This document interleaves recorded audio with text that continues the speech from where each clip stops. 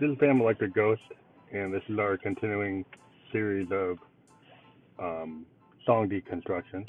I am a electronic music artist, and I create songs using the hardware workflow. And I just wrote a song a couple of days ago called Gramps. Um, I thought I was finished with Dark Ghost, but I keep on writing new songs. And Gramps kind of refers to the idea that like this older generation, kind of like an Archie Bunker, all in the family type of character.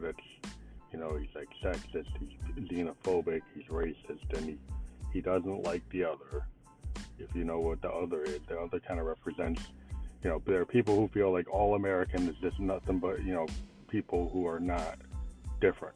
They're the same. It's kind of like the Archie Bunker mentality, like you love America or leave it, and these other are agitators, they're outside agitators, they're bad people. They're liberal, they're Democrats. That's bad. So the idea is Graham's character is this person that really doesn't want to see a black or brown face in his neighborhood. He thinks that's the end of the world. If he sees that minorities moving in, he wants to move out. So that's what the idea of this story is in the song. And I do electronic music, and I just don't do dance beats. I do songs because I have a love of songwriting, and I like to, input Dylan-esque or Springsteen like songwriting stories.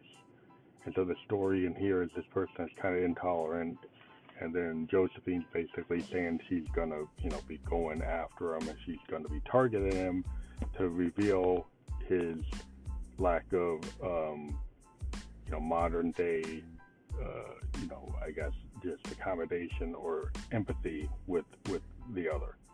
And so she's aiming at him, and she's gonna take him out in some way.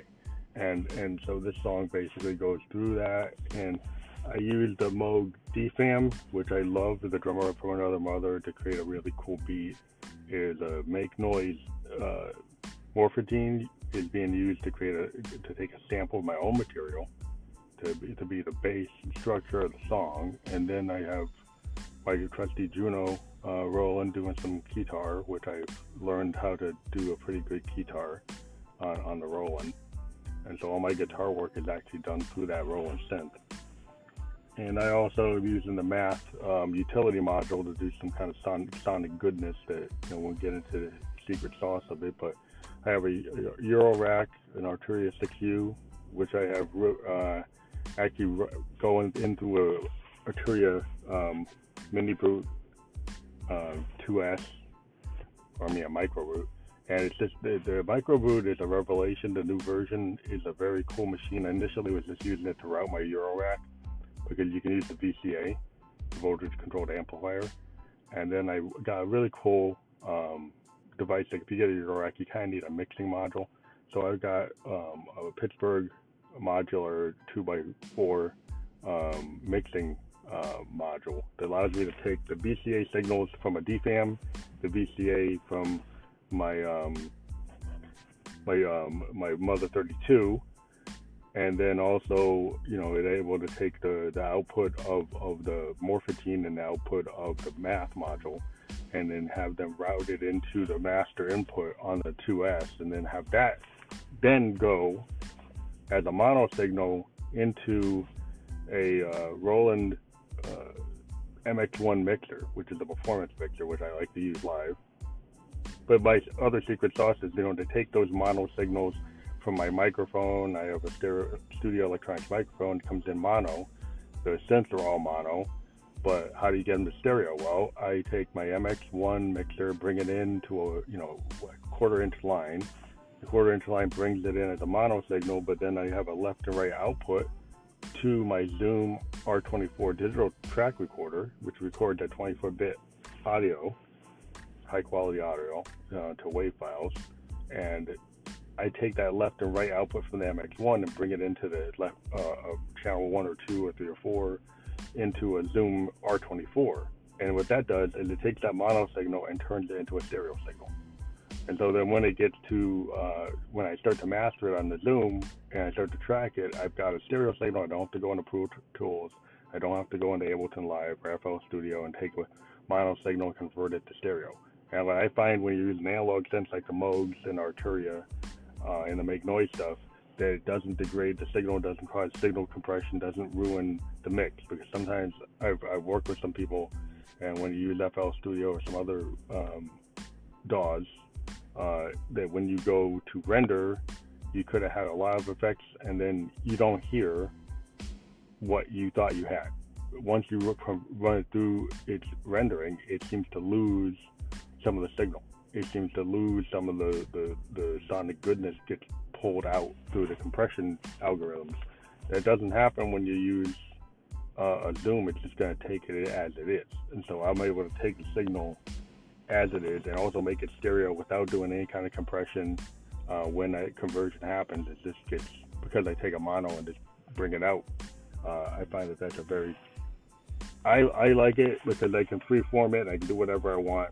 And then later, if I want to bring it into the kind of DAW world, I can do it. But a lot of times what I'll do is I'll use like studio techniques, old school, is like, if I want to take a section of a song, let's say I wrote a 20-minute song, and I find there's a hook at minute 13. I just go back and bring it back into my digital tape machine, and start from where I think the goodness is. So I'll go and take that, record it as a project on the Zoom, and then if I like minute 13, but I also want to put minute 2 at the end of that. So then you can just stop the recorder and then do a cut of minute 13, run it for 4 minutes, and then take minute 2, run that for like a minute to get a part there, and then you can do cut and pasting, old school, and you're listening to what you like, and you're marking it, and you're just doing it the old school way. And you don't have to go on the computer, you just do it all at your workstation by the sense, and then if you wanted to go and overdub something, you're right there. And you can just go and make your corrections right at the instruments, and that's the way I like to record. In the future, I want to get an MPX so I could do some of it visually and just see how that handles the compression. I don't really need the samples as much. I kind of create my own stuff, but I kind of like the idea of being able to use the tool like that to move things around, maybe an easier way. But I find I've been doing it this way. It's kind of like I used to use Tascams. It's the same idea. If you use a Tascam 4-tracker on a cassette, that's what you had to do, or reel. That's the techniques you had to do. You have multiple recorders and you'd be moving things from here to there. One thing today, I had just reviewed on the net the new Moog Grandmother, and it's a kind of a revelation that Moog doesn't build a new synth like this, because this synth is not exactly a Model D, but it has the Model D oscillators. It only has 2 of them, but then it also has a third oscillator. It's not really being sold as a 3 oscillator synth, but I believe the LFO can act like an oscillator, and then it has like a mixing oscillator that allows you to do a sine wave, which is kind of old school because you don't see sine waves even on Model D. It kind of goes back to the old modular synths. Back in the day, they had a sine wave on some of the old system, like 55s had a sine wave. And then when you go look at this thing, the Grandmother, it has it. And then it has the spring reverb, which is really old school. And it's got some old school, they've actually taken some of the VCA and some of the envelope capabilities are from the older modular gear. And it has a look that's kind of weird. It has a look more like the Radio Shack version of the Moog. But I still, when you look at it looks like a 1970 machine, which kind of is cool. And it's a pretty, it's small, but it's hefty. It looks hefty. It looks like it has a really good sound. They didn't really get into it in the demos as much as I'd like. But, if you're looking at all the Moog clones, they actually have Moog create a new machine that has a character. And that character is worth a lot. And I still want a Prophet X because it's things I want to do from a workstation point of view. But in an analog workflow, because I have my Eurorack, I have my DFAM, I have my Mother 32, I wanted to get a subharmonicon. This machine looks like a really good way for Moog to introduce a Eurorack-based control.